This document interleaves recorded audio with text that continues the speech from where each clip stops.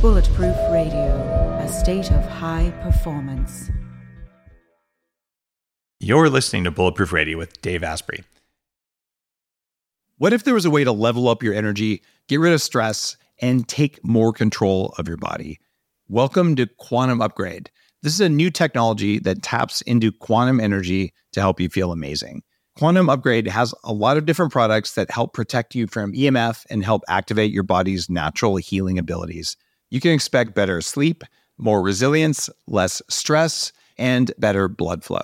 The cool thing about Quantum Upgrade is that the products are backed by a lot of heavy-duty scientific studies, and there's a new measurable upgrade. You can now use Quantum Upgrade to increase your consciousness levels between 1,400 and 2,200 on the Hawkins map of consciousness. If you don't know what that means, do some research because it's impressive, it's fun to learn about, and it's something that I've come to understand. Ready to try Quantum Upgrade? Visit quantumupgrade.io/Dave for a 7-day free trial. What if there was a way to feel younger for longer? Well, there is. Your body needs something called the NAD+ molecule to help you age well. When you're young, your body makes a lot of NAD+, and that helps you make energy, it helps you keep your DNA healthy, absorb nutrients well, and it protects your cells from stress. But once you hit about 30, your NAD+ levels start to drop. The good news is that longevity scientists have found some things that can help, like niacin, niacinamide, and Niagen. They help your body make more NAD+, even as you age. All three of these are in an amazing formula called Qualia NAD+. Check out Qualia NAD+ risk-free for up to 100 days at neurohacker.com/Dave15 to save an extra 15%. That's neurohacker.com/Dave15, Qualia NAD+. It's what I use. Today's cool fact of the day is that your body can store several weeks' worth of vitamin D at a time. So if you're going on a trip and you don't want to carry around a little bottle of vitamin D supplements, you can take several times your normal dose and be set for a few days. It's perfectly safe to take 50,000 IUs of vitamin D once a week instead of taking it every day. Everyone's talking about red light therapy beds, and for good reason. There's a company called ARRC LED that's building an entirely new class of LED devices. ARRC LED beds integrate proprietary scanning technology and frequency protocols to shape the delivery of 6 different wavelengths in dose-optimized photobiomodulation. Yes, that's a lot of words. What it is, though, is that photobiomodulation improves the underlying energetics of the cells in your body. And those changes can benefit nearly every tissue and organ and system in your body. You change your cells and you change your life. For more information, visit arrcled.com. Today, we have James Krieiger with us. He runs a blog debunking health myths called The Health Sleuth. He has a master's degree in nutrition from the University of Florida and a second master's degree in exercise science from Washington State. He's a former research director for the corporate weight management program that treated over 400 people per year with an average weight loss of 40 pounds in 3 months. His former weight loss clients include the founder of Sylvan Learning Centers and The Little Gym, the vice president from Costco, and a former vice president of MSN, which is Microsoft's online arm. He's given over 75 lectures on weight loss-related topics to physicians, dietitians, and other professionals. In addition, he's authored 5 peer-reviewed studies for the American Journal of Clinical Nutrition and the Journal of Applied Physiology.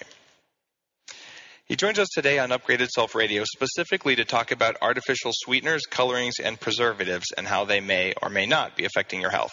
We're going to move into our exclusive interview with James Krieiger about artificial sweeteners, preservatives, and colorings. We're really excited to have James Krieiger here for this interview.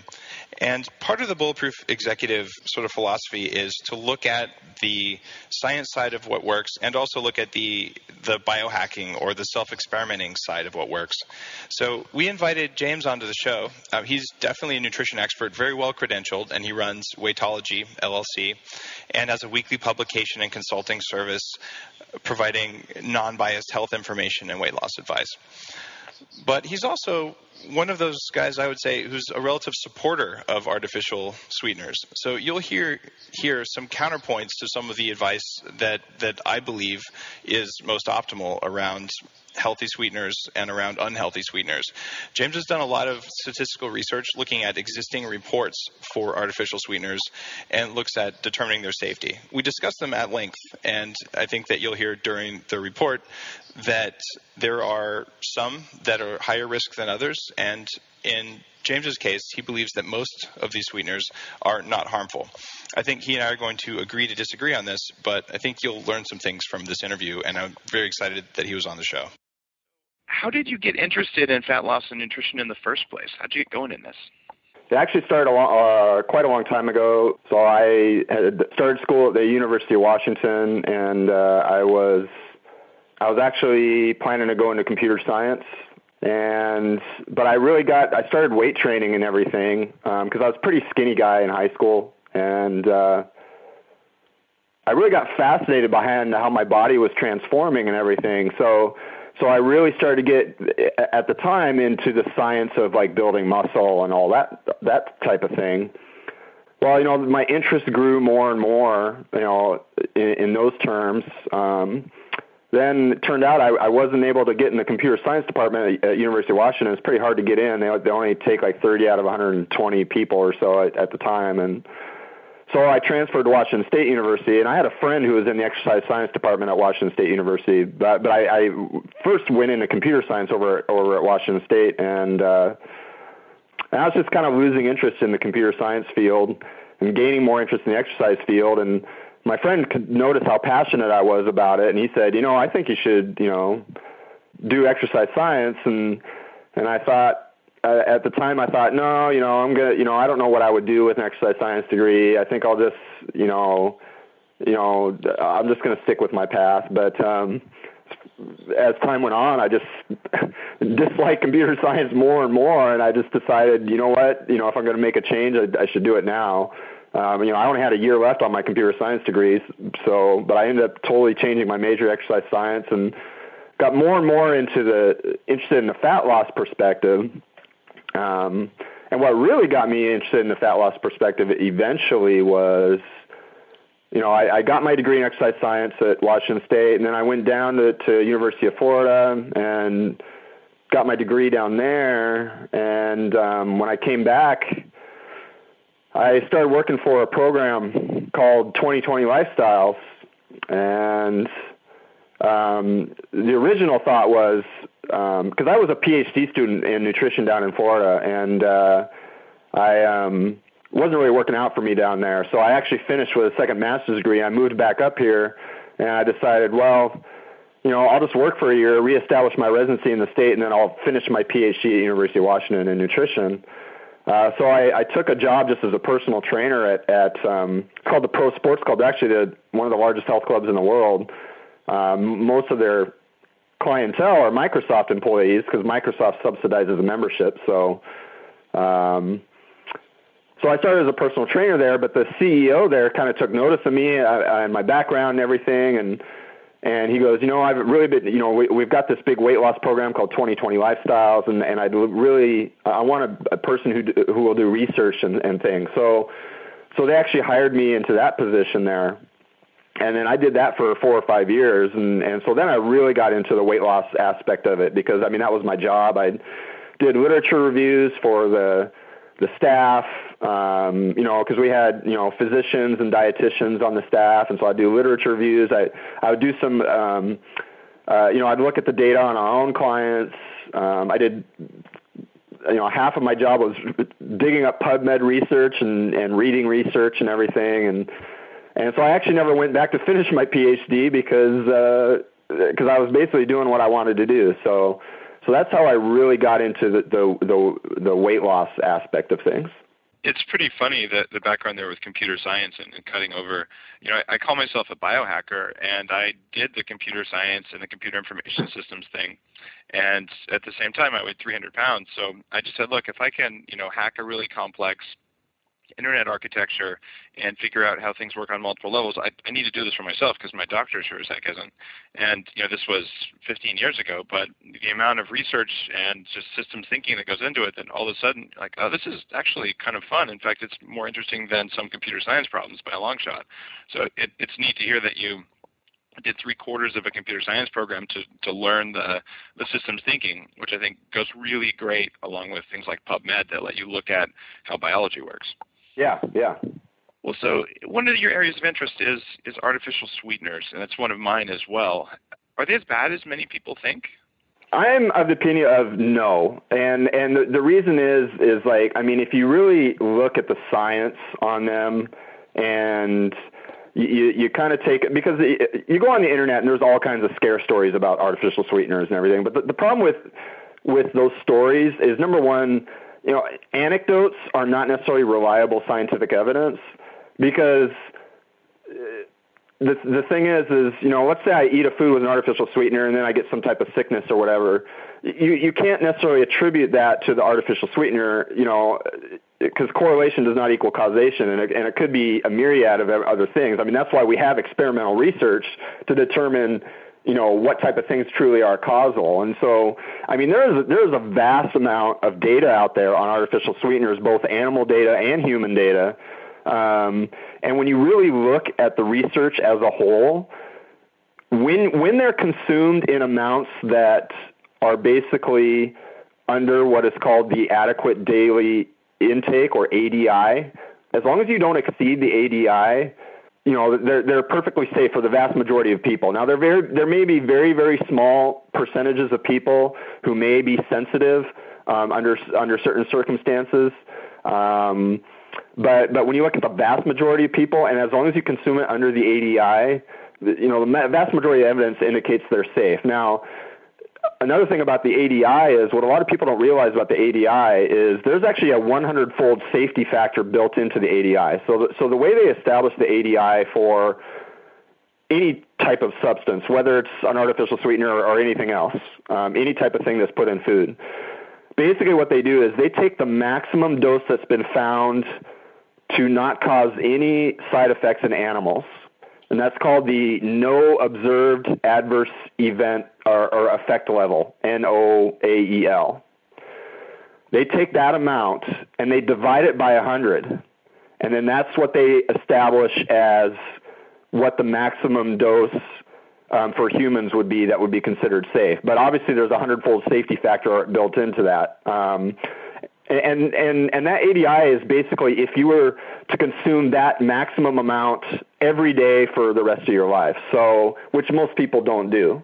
And when you look at epidemiological data, observational data on the intake of artificial sweeteners from most people don't even come close to exceeding the ADI. There's been a few papers that suggested under certain circumstances in certain countries, a few people might exceed the ADI, but most people don't even come close. I mean, the amount, I actually wrote in an article here, I'd have to see if I can find it, but, it gave the amount of, for example, of diet soda, the amount of cans of diet soda you would have to drink to exceed the ADI for certain sweeteners, and I don't know the numbers off the top of my head, but it was like you'd have to drink 20 or 30 cans of diet soda a day, which a few people do. I mean, in the weight management program that we had, I mean, the thing is, again, most of our clients were Microsoft employees, and one of the things Microsoft does is they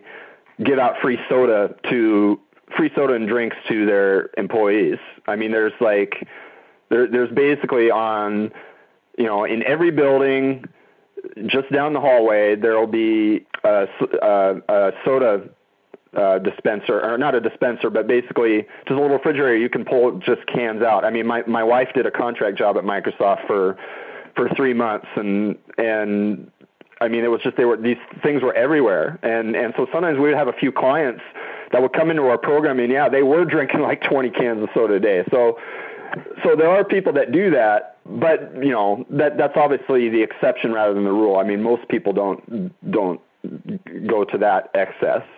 So that's my long-winded answer to your question. So why do you think it is that artificial sweeteners have gotten such a horrible reputation? Is it just from these stories on the internet, or are there anecdotal accounts that might reflect maybe a personal sensitivity to these compounds? I think it's more just the stories on the internet. And it's not just artificial sweeteners. I mean, basically, a lot of people have this whole idea of something that's artificial or a chemical in a sense. I mean, basically, everything is a chemical. All foods are chemical. So I think it's this. Some people, not everybody, but some people have this mentality that somehow things that are natural are better for you, and that anything that is quote unquote artificial must have some type of adverse health effect simply because it's man-made or it's and so I think it can be an emotional gut reaction that some people have. And it may even, some people just have a certain worldview that, natural is better. And so I think it kind of plays along those lines. And I think it also, let's say somebody gets cancer or something like that. I mean, we all want something to blame. So I think sometimes, given the prevalence of artificial sweeteners in foods and everything, I think that they can make a really good scapegoat, and people want to point the fingers. There are documented sensitivities to certain sweeteners, but again, they're very, very rare. For example, there's been some case reports of headaches with aspartame. I was going to ask you just a quick question about that. Yeah. I mean, aspartame is one of those things where 75% of adverse reactions to food additives that get reported to the FDA are from aspartame, and headaches is the number one symptom of that. I mean, you're saying some people, but it seems like they get more about this than they do from, E. coli or anything else. Well, and so here's the problem with using the FDA's basically anybody can report anything to the FDA, but the thing is you can't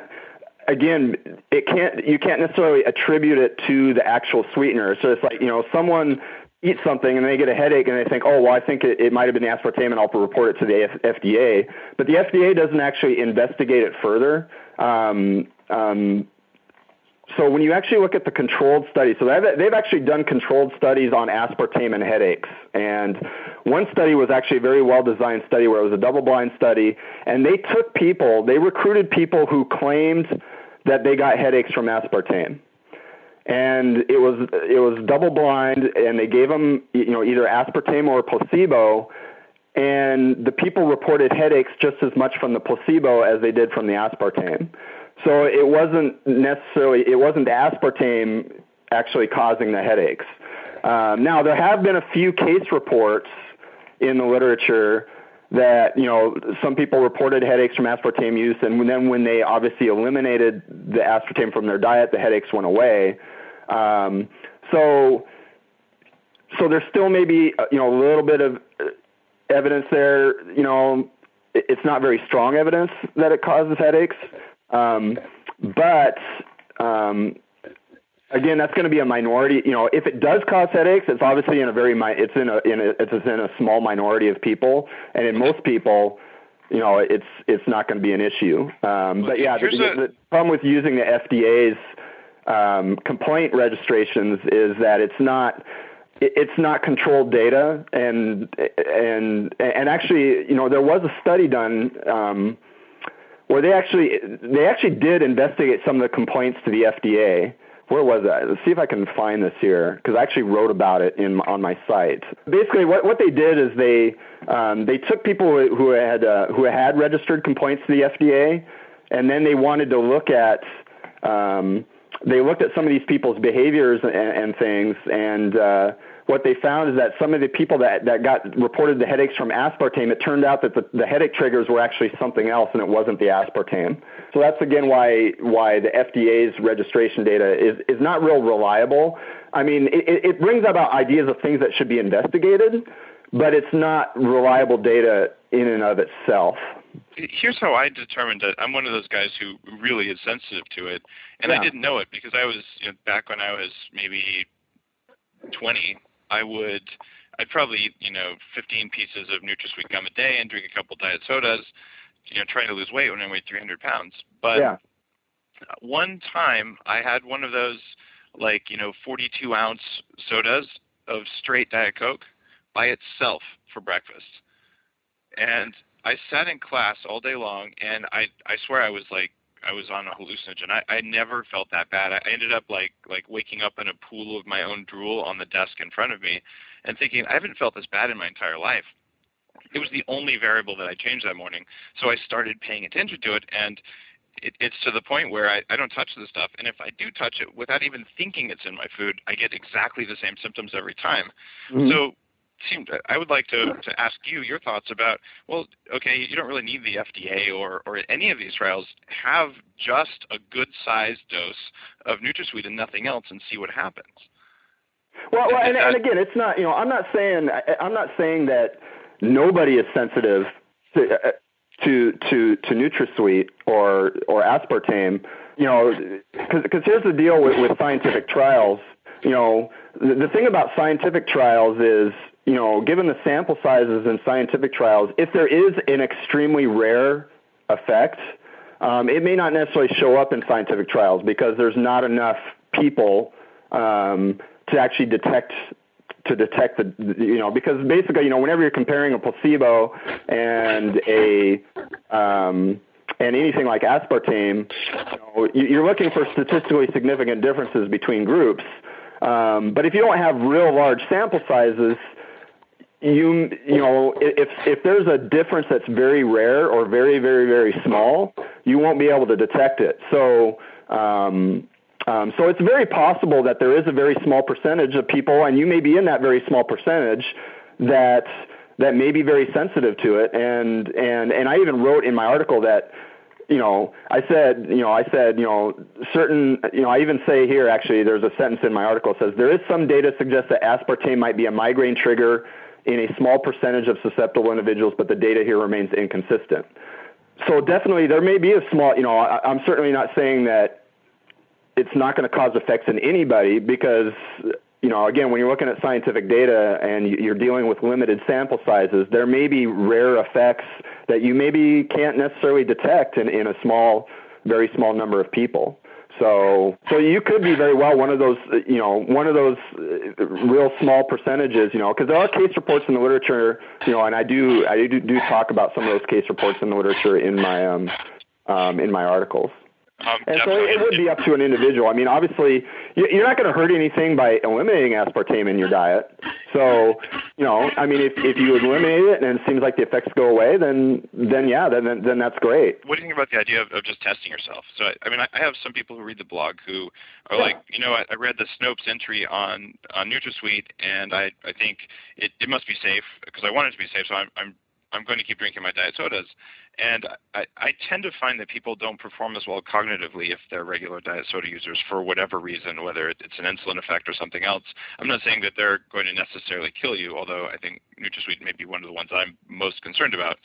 But what do you think of the idea of just doing the test yourself? It's not double-blinded, obviously. I suppose you could make it double-blinded, but just saying, all right, drink the soda and see how you do that morning.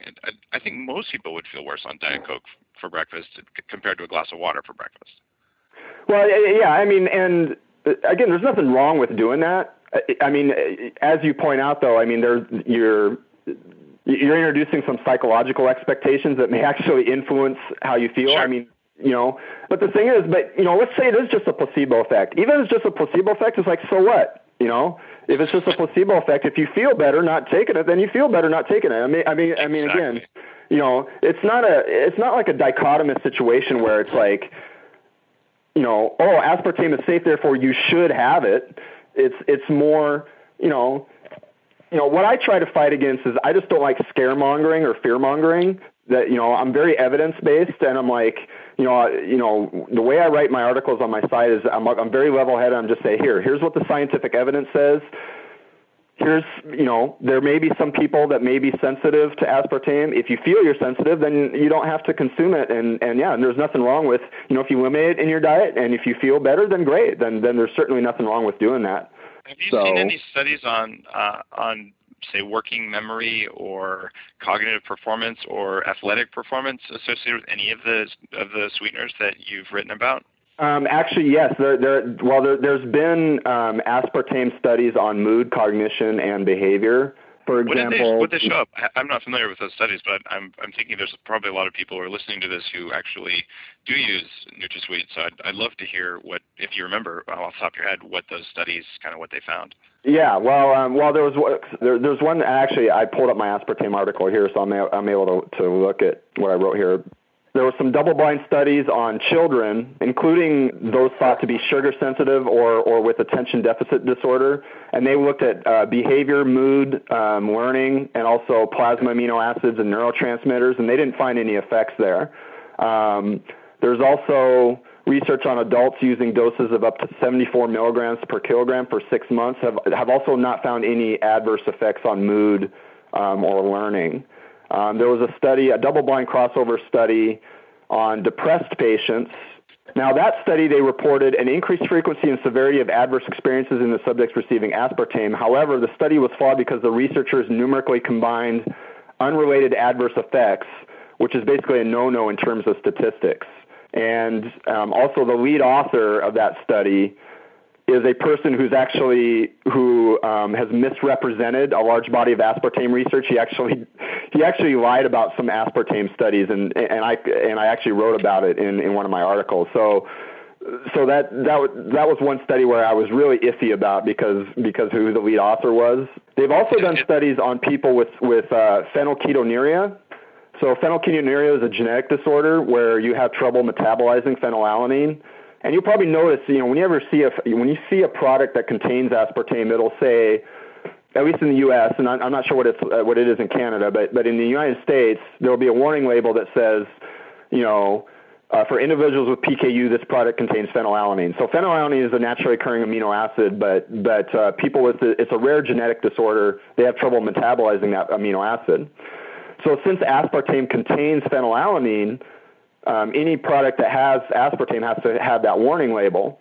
But so they actually did a study on the brain function, brain electrical activity, and plasma amino acids in people with phenylketonuria, and they found no adverse effects at all. And these were people with a genetic disorder where they actually have trouble metabolizing phenylalanine. So when you look at the vast majority of research, there does not appear to be effect on mood, cognition, or behavior. Again, though, as I stated before, you can't rule out a very rare effect.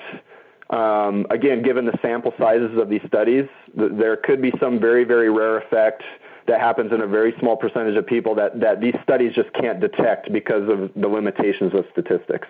Yeah, that's a concern of mine with a lot of the studies. Some of them aren't long enough, and just because some of the effects, if they take a while, then you're just not going to cover a 10-year chronic usage effect in a typical study. Like no one's going to fund that, and it's just not really doable. So you have to resort to epidemiological evidence. And then there's the whole, I'm not as high performance, not as well as I would have been if I didn't do this kind of thing. And my particular fetish there is around, how do I maximize cognitive performance and memory and personal performance, kind of on all levels, so you can, have the energy to do what you want, whether it's, go walking in the Himalayas or, extra time with the kids after a long day at work, whatever it is, but just to sort of be able to be more intense when you need to be. So I'll tell you, I'm still very skeptical that NutraSweet is a health food, and I think that the risks of taking it are higher than the risks of not taking it, because there's no risk for not taking it. But I do know there's a lot of controversy about it, and from a personal biohacking perspective, I would encourage anyone listening to the show to give it a try. I mean, if you think it's really bad or you think it's really good, eliminate every other variable you can, have a large dose, and see how you do, and then do that some other day with just water, or have a friend do it with regular Coke versus Diet Coke. See what the difference is. You might be surprised. You might not be surprised. So tell us about the history of some of the other common sweeteners, other than NutraSweet, which we sort of zoomed in on there, or other than aspartame, like neotame or sucralose or acyl sulfame potassium. What's your take there? Again, my take is, they're safe for the vast majority of people. Neotame is basically is very similar to aspartame. It's just like aspartame. It's made up of 2 amino acids, phenylalanine and aspartic acid. It's just that the bond between the two are stronger than aspartame. So neotame is that's why it's better for baked goods, because it won't break down like aspartame will. But basically, other than that, neotame is pretty much identical to aspartame for the most part. Sucralose is basically an isomer of sugar. And the thing about sucralose, basically your body can't metabolize it. So what happens with sucralose is it basically just passes right through you, unmetabolized. And then there's asulfame potassium.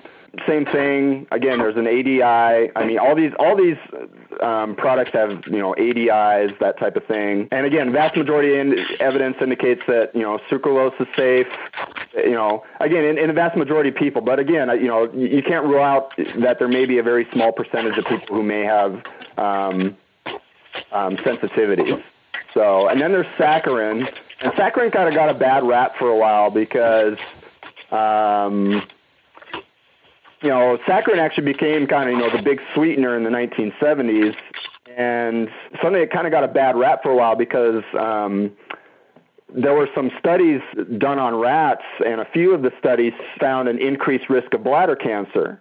And so suddenly all these products that contain saccharin would carry a warning label, and it would say, use of this product may be hazardous to your health. This product contains saccharin, which has been determined to cause cancer in laboratory animals. And so what actually happened, the National Institute for Environmental Health put saccharin on its potential carcinogen list. The International Agency for Research on Cancer also labeled saccharin as potentially carcinogenic. However, the National Institute for Environmental Health Sciences eventually reversed its position on saccharin and removed it from the potential carcinogen list, and also these warning labels were removed. And the reason was it was discovered that the cancer-causing mechanism in rats actually did not apply to humans.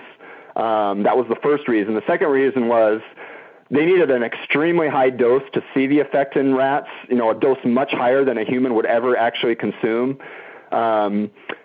It's also been found that vitamin C will actually, when fed at similar doses, will cause bladder cancer in rats. And really what it comes down to is rodents are very susceptible to bladder cancer when you have any type of sodium salt. Whether it's sodium ascorbate, which is vitamin C, or sodium saccharin, or anything, you give them a high enough dose and they'll get bladder cancer because it actually has to do with the sodium salts themselves and not the thing. So in 1999, the IARC actually downgraded saccharin from possibly carcinogenic in humans to not classifiable as their carcinogenicity in humans. In 2000, the requirement for warning labels was removed in the United States. Actually, in Europe, saccharin never has been prohibited, and it was never required to have warning labels. And actually, Canada is considering lifting its ban on saccharin as a food additive. I can tell you, I would choose saccharin over a lot of the more modern, less tested sweeteners, just in terms of health risks. But I would probably just use xylitol or erythritol, which have far fewer risks and probably health benefits compared to anything that's on the list here. What do you think about those guys? So the sugar alcohols like xylitol and everything, the only issue with the sugar alcohols is if you consume too much, you can get diarrhea and things like that, because they can attract water into your intestine and everything. And so there are reported side effects above a certain dose. And I don't recall what those doses were. Actually, it's funny that you brought up sugar alcohols because I did an entire presentation on sugar alcohols too. When I worked for 2020 Lifestyles, I did a whole, because the dietitians were thinking the same thing. They're like, well, what about sugar alcohols? Can you do some research on sugar alcohols for us? So I did this big, long literature review, went through all the research on sugar alcohols and yeah, sugar alcohols, perfectly safe in certain doses. But again, you get above a certain threshold dose for some of them, and you can have gastrointestinal side effects like diarrhea and things. So. Most definitely. I have to sort of warn my wife occasionally because we mostly use xylitol and erythritol. We have 2 young kids, and once you're acclimated, once your body learns to make the enzymes like xylanase that breaks down xylitol, you don't have that problem anymore. But if you bake a bunch of xylitol cupcakes and you don't warn people who eat them, there will be a line at the bathroom, and that's not so nice. So it's a question of dosage for sure for people who've never had it, but most people can have a few teaspoons.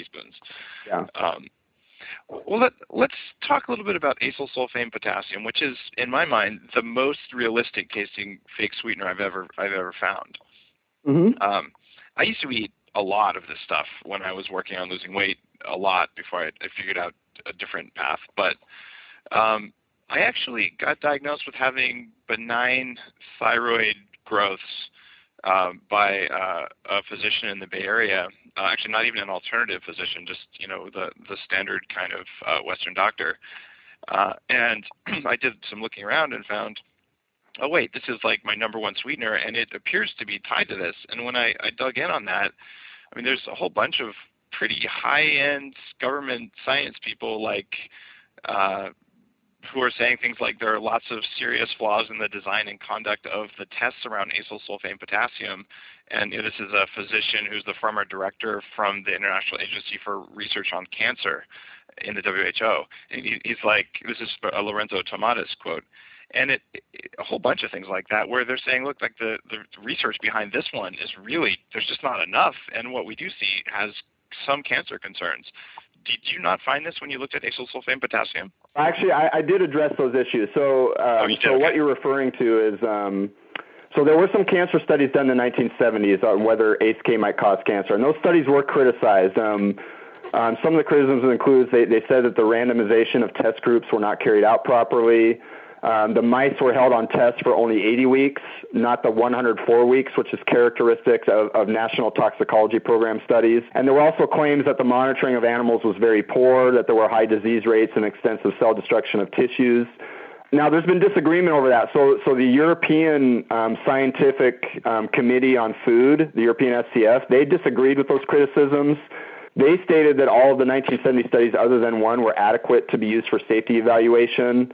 And that one study was ultimately dismissed by both the Food and Drug Administration, and the SCF was a 104-week study. In that study, the researchers observed higher death rates in the rats fed ACE-K compared to the controls. Higher death rates were found in the males fed a diet of 1 and 3% ACE-K, females fed a diet 0.3% ACE-K. However, the death rates were in the normal range for the rat strain, and the death rate in the control group was abnormally low. The incidence of lung tumors was high in the group getting the highest dose, and there was some evidence that the tumors appeared earlier. However, this type of tumor was a common cause of death in this particular rat strain, and the frequency of tumors was still within the normal range. These results were likely consequence of a respiratory disease rather than the ACE-K, and that's why the FDA and the SCF basically ended up dismissing that study. Of the studies they did find adequate, they found no increase in mortality or tumor incidence. Now, the National Toxicology Program did follow up with a study on genetically modified mice in 2005. Now, these were mice that are more susceptible to getting cancer because they possess genes that predispose them to getting cancer, and they also lack genes that help suppress tumors. And there was actually no cancer-causing effects seen in this study, despite the fact that these animals were actually more susceptible to getting cancer. Now, again, there has been some criticism there, because that transgenic model system hasn't been validated yet as a lone cancer study. ACE-K was twice nominated in 1996 and 2006 for the National Toxicology Program standard cancer studies, but the NTP rejected both nominations. So I do address the criticisms of some of the ACE-K data. And so, kind of my summary was, the vast majority of evidence indicates it's safe when consumed at amounts below the ADI. And I also want to preface that. I mean, we're talking about amounts below the ADI. If you're consuming really, really large amounts of this stuff, which you might be if you're, someone who goes on a diet and they're just consuming diet products all day, I mean, they might be consuming more than the ADI. But if you're consuming amounts lower than the ADI, most evidence indicates, or majority of evidence indicates it's safe. There have been some questions about the quality of the long-term cancer studies, but the bulk of the evidence currently indicates there is no cancer-causing effect. Because ACE-K has not been on the market as long as sweeteners like aspartame, there is no epidemiological data to confirm the lack of cancer-causing effect in humans. Overall, though, the risk of ACE-K inducing cancer is negligible based on current data. There is some data that suggests that small children may approach the ADI in certain circumstances, so caution is warranted there. And so, my kind of final sentence in my article on ACE-K was, as I constantly preach in my article, an approach of moderation is likely best when it comes to sweeteners like ACE-K. So, again, certainly there's nothing wrong with eliminating it if it's of concern, But I always try to just take a very level-headed look. Here's what the evidence says. Most evidence indicates it's safe, but there is some question marks about the data. So, James, one of the other really common sweeteners is stevia. And I know a lot of people have, as you talked about earlier, say it's better because it's natural. Is it really as good as people say? Is it safe? What is your opinion about stevia? Same thing with stevia. Most of the evidence indicates it's safe. There were some question marks about stevia originally because there wasn't a lot of data on it. And there were some concerns based on a few studies that it could cause reproductive toxicity. But more advanced studies, because there were some concerns about effects on male fertility and things. But those early studies were kind of problematic. When you look at the better studies and the more recent studies, they don't show any adverse reproductive effects of stevia. So stevia definitely seems to be okay there. There's no evidence of genotoxic effects. Where stevia, the only issue where stevia might be a problem, and this is just like artificial sweeteners, there may be a small percentage of people who are sensitive. There are documented people who may have allergies to stevia. There have been case reports of people getting atopic eczema, which is basically scaly and itchy rashes on your skin from stevia, and there have actually been a few case reports of people going into anaphylactic shock from getting stevia. Stevia versus NutraSweet or versus aspartame, which one do you think is a better choice? Again, I don't think one is any better than the other. I think it just comes down to the individual. I really don't think one is any better than the other. For me personally, I would do either one, but that's just for me. But it comes down to the individual. If somebody has allergies, there's some case reports that people with nasal allergies. There was one study. 16% of infants with nasal allergies were found to be allergic to stevia. 34% of infants with bronchial asthma were found to be allergic to stevia, and also 64% of the infants with atopic eczema were found to be allergic to stevia. So if you're a person with like asthma or nasal allergies or something like that, you actually you might be better off with aspartame versus stevia. But again, it comes down to you just have to try it and see. Although, again, you want to be careful about, because there have been some case reports of anaphylactic shock with stevia. So, plus, there's the point that stevia, to a lot of people, tastes kind of like socks. I don't know. It's one of my least favorite sweeteners, to be perfectly honest. Yeah, I've never had. I'm not sure I've ever even had a product with stevia in it, so I'm not familiar with the taste. The regulatory status of it actually varies dramatically from one country to the next. Currently in the United States, the stevia leaf and extracts are available as dietary supplements, but are not approved for use as a food additive or sweetener. Only Rebaudioside A, which is basically a component of stevia, is approved for use as a sweetener. But it's basically Rebaudioside A has been given GRAS status by the FDA. So what GRAS means is generally regarded as safe. So it has not gone through the stringent testing, actually, that things like aspartame have gone through. When you look in Europe, the European Union actually has not approved stevia as a sweetener, although it was expected to do it sometime this year. But I don't know. I haven't followed up on that, so I don't know if they actually did eventually approve it or what's been going on with stevia in Europe. It's been approved in some other countries. France temporarily approved Rebaudioside A. It's a 2-year test that is currently ongoing. There are a few countries that have banned stevia. Hong Kong, Singapore, Norway actually have banned stevia. But, again, most evidence indicates it's safe, but just like with the artificial sweeteners, there may be a small percentage of people who may be sensitive and may actually have allergies to it. So, and this is really true with any type of food, whether it's artificial or naturally occurring. There are foods that people have sensitivities to. It doesn't matter whether it's natural or not. And it still comes down to an individual decision on what's going to work best for you. And that's why I don't like to make blanket statements about any type of product, whether it's an artificial sweetener or a natural sweetener like stevia, because, might be fine for most people. But again, there may be some people where it's, it doesn't really work for them. So, it really comes down to the individual and knowing what's going to work for you and what makes you feel good. I couldn't agree more. I think having that same thing. If you want to see how stevia works, use it as your sweetener for a while and look for how you feel and how you're doing.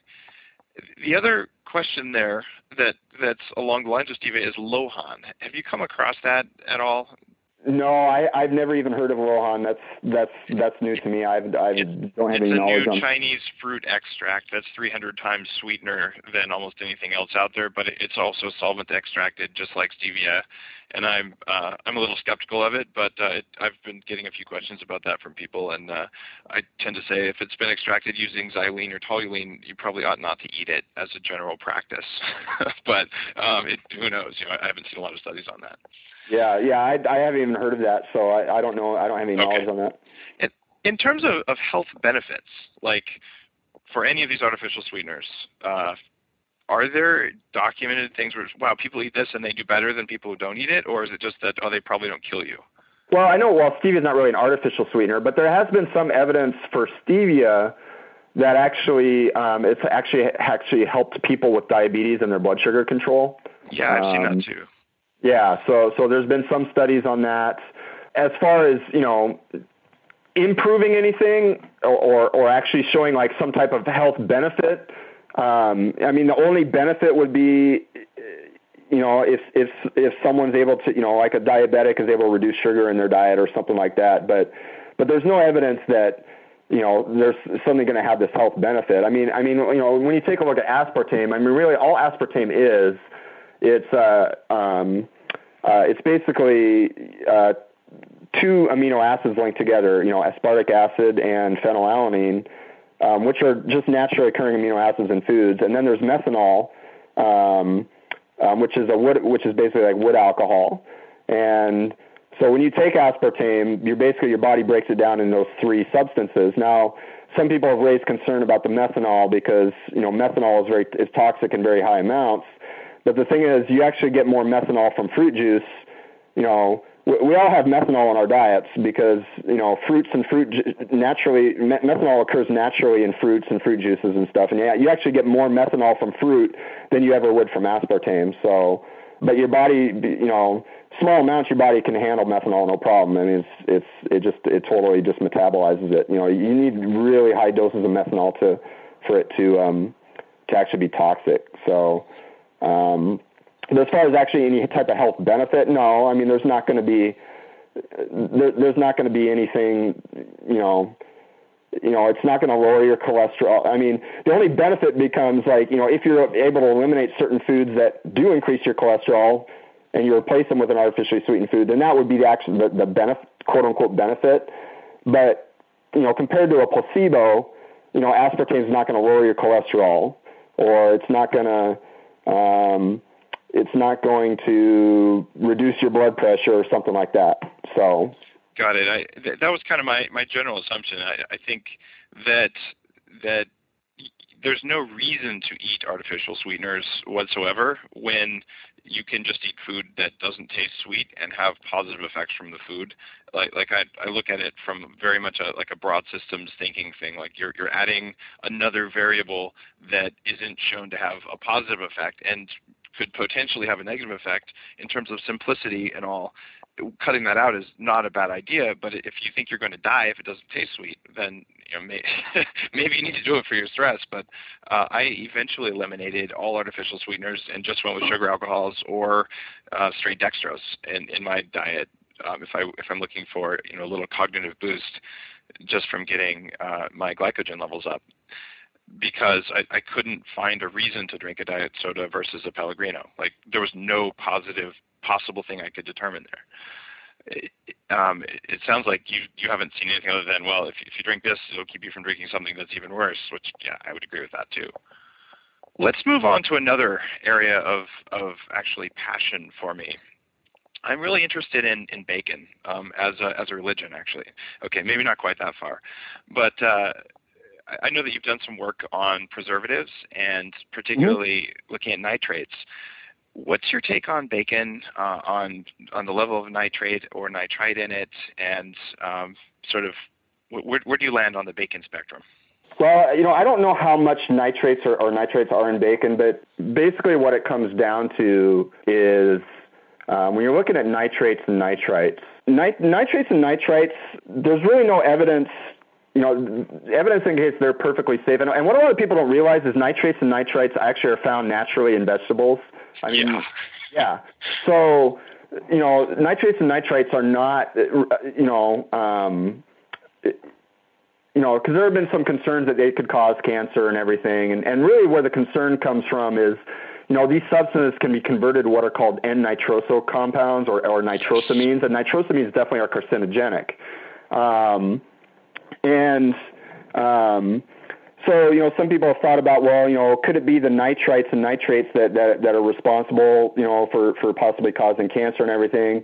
But again, nitrates and nitrates are found in vegetables, but there's some differences there. So, for example, when you look at the nitrate in vegetables, you're also getting antioxidants in the vegetables, and the antioxidants actually prevent the nitrosamines from forming.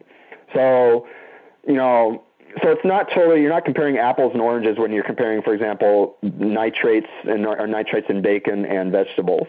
And the nitrates. Actually, you probably are, because in the U.S. the requirements for bacon are 60 milligrams of ascorbic acid per kilo in order to block the effects of nitrosamine formation. Yeah, and that's true. And basically, really what it comes down to is where the issue more comes from. It's not really the nitrates and nitrites themselves. Where the problem can come from is actually when it comes down to more red meats. What's been found is that the thing that makes red meat red is the heme iron that's in it. The thing about heme iron, what it's been found is that heme iron will actually increase N-nitroso formation. So when you eat red meat, especially like a processed red meat, like let's say salami or pepperoni or something like that. Yeah. When you eat that type of meat, you're actually getting a big elevation of nitrosamines because of the heme iron that's in the meat.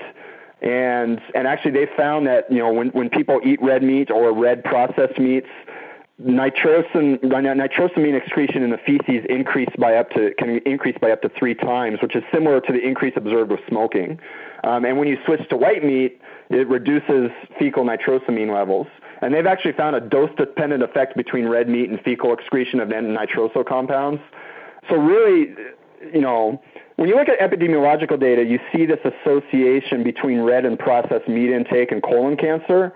And the big thing that's really going on there, it's probably because of the heme iron that's in the red and cured meats, and it's reacting with nitrates. It reacts with the nitrates, and then it increases N-nitroso compounds in the diet. I have a question about that. If you're eating, cured those turkey slice, weird things, or reconstituted chicken, like you'd find in a chicken McNugget or something, those are essentially cured chicken products. Are those the sorts of things that are also going to cause this problem, because you're basically applying those same chemical processes to the protein that's in white meat, or is cured white meat okay according to the research you're talking about? Well, I would say the cured white meat is certainly better than the cured red meats. But again, though, I mean, even those cured white meats, like you had mentioned, the bacon at least has the sodium ascorbate and stuff in it. But some other cured white meats may not have those antioxidants. So, it's a tough question there with the cured white meats, because, when you look at epidemiological data, it's very tough to, you can basically look at red meat, you can look at processed meats. But when you try to break it down into different types of processed meats in terms of epidemiology, it kind of becomes kind of hairy statistically. The variable there that very few people look at, and the one that's almost impossible to do from a broad population perspective, is the formation of mycotoxins during curing, and also even in what the animals ate. And that's one of the things that makes it really tough, because this batch of bacon or this batch of sausage, depending on where it was cured and what the animal ate, may have very different levels of things that form in the curing process that are not nitrate related whatsoever. And some of those molecules we only learned about how to identify them in 1985. These are, basically parts per million effective things. I've got a lecture on the site about that. So I'm very skeptical of almost all cured meats, and I even tell people who are going to eat bacon, which I consider to be healthy if you don't burn it when you cook it, and if you make sure it was cured with vitamin C and it came from a healthy animal, which means it's kind of a high bar to pass, but if you do that, you can eat bacon and feel really good and even experience cognitive benefits from it. But I'm with you there. Most cured meats, whether they're whatever color they are, I wouldn't touch them with the 10-foot pole.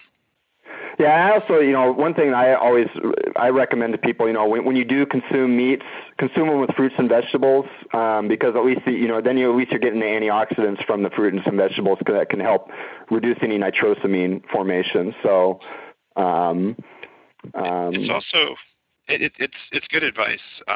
In fact, I would say if you're going to eat meat, you take an antioxidant capsule with it.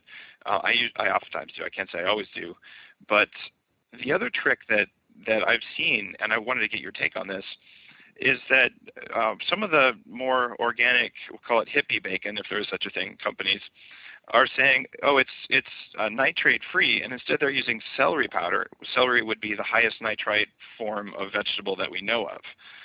So they're essentially taking powdered nitrite that came from celery and saying it's nitrate free.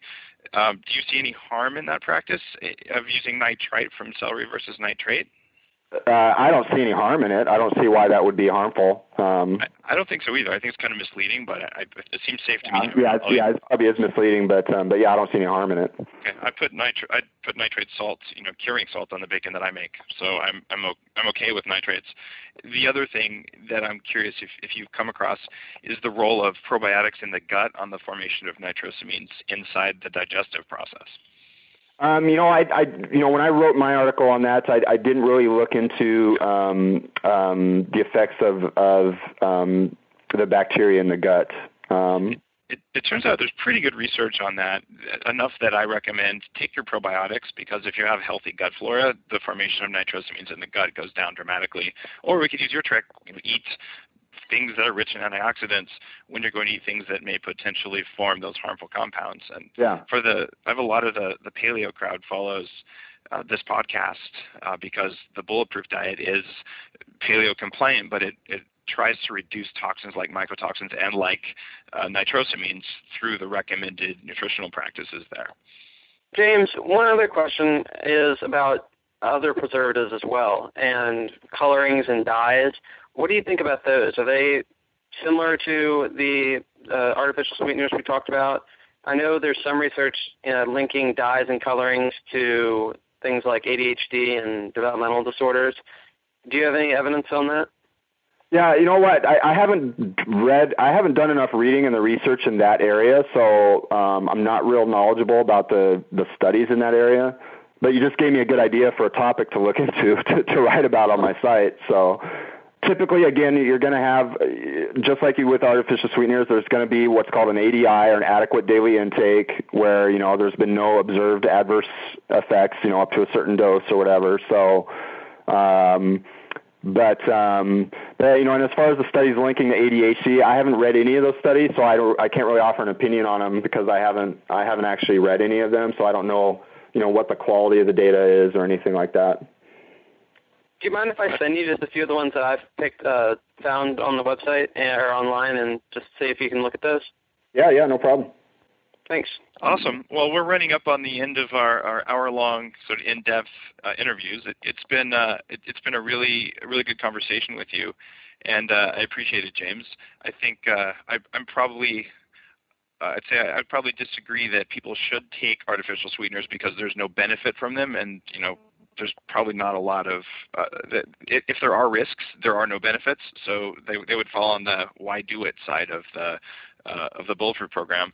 But I do like your science-based, sort of sane, non-hysterical approach to evaluating them, and I appreciate that, and that's one of the reasons we wanted to have you on the show to avoid being some of those who we pick a side and we only include information that we agree with in the show, because that would sort of be less scientific than we try to be, and we're trying to get all of our listeners to have the knowledge that they need in order to make decisions and to even look at effects of things like sweeteners or colorings or nitrates, and just evaluate for themselves whether it's the right choice rather than dictating.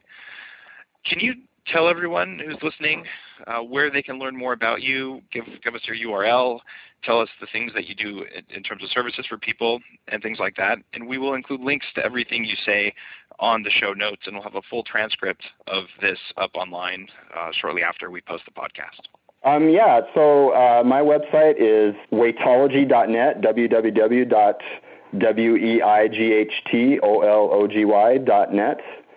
And you can find everything there. I have a subscription part of the site where it's called Weightology Weekly, where I review 1 to 2 journal articles per week that mainly deal with weight loss and weight maintenance, but occasionally I cover other topics like artificial sweeteners and things. And I try to take a very evidence-based approach. I gather all the studies I can on a topic, and I'll do 2 approaches. I may either gather all the studies I can on a topic, if it's a broad topic like artificial sweeteners, or I'll just cover like one study and I'll talk about, what the researchers did and what how you can take the results of that study and apply them to your own life, what the limitations of the study are, because all studies have limitations.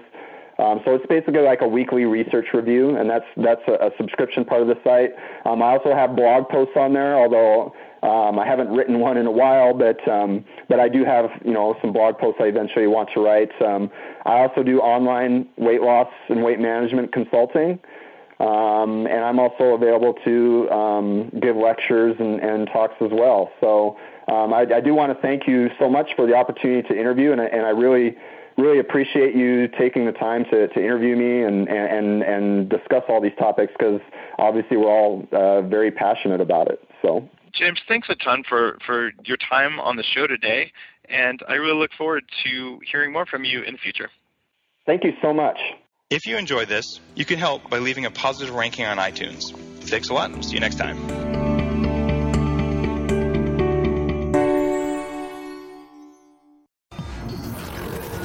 The Human Upgrade, formerly Bulletproof Radio, was created and is hosted by Dave Asprey.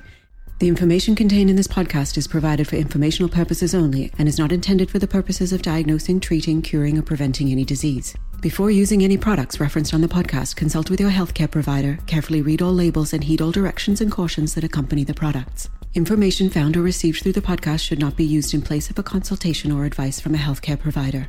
If you suspect you have a medical problem or should you have any healthcare questions, please promptly call or see your healthcare provider. This podcast, including Dave Asprey and the producers, disclaim responsibility for any possible adverse effects from the use of information contained herein. Opinions of guests are their own, and this podcast does not endorse or accept responsibility for statements made by guests. This podcast does not make any representations or warranties about guest qualifications or credibility. This podcast may contain paid endorsements and advertisements for products or services. Individuals on this podcast may have a direct or indirect financial interest in products or services referred to herein. This podcast is owned by Bulletproof Media.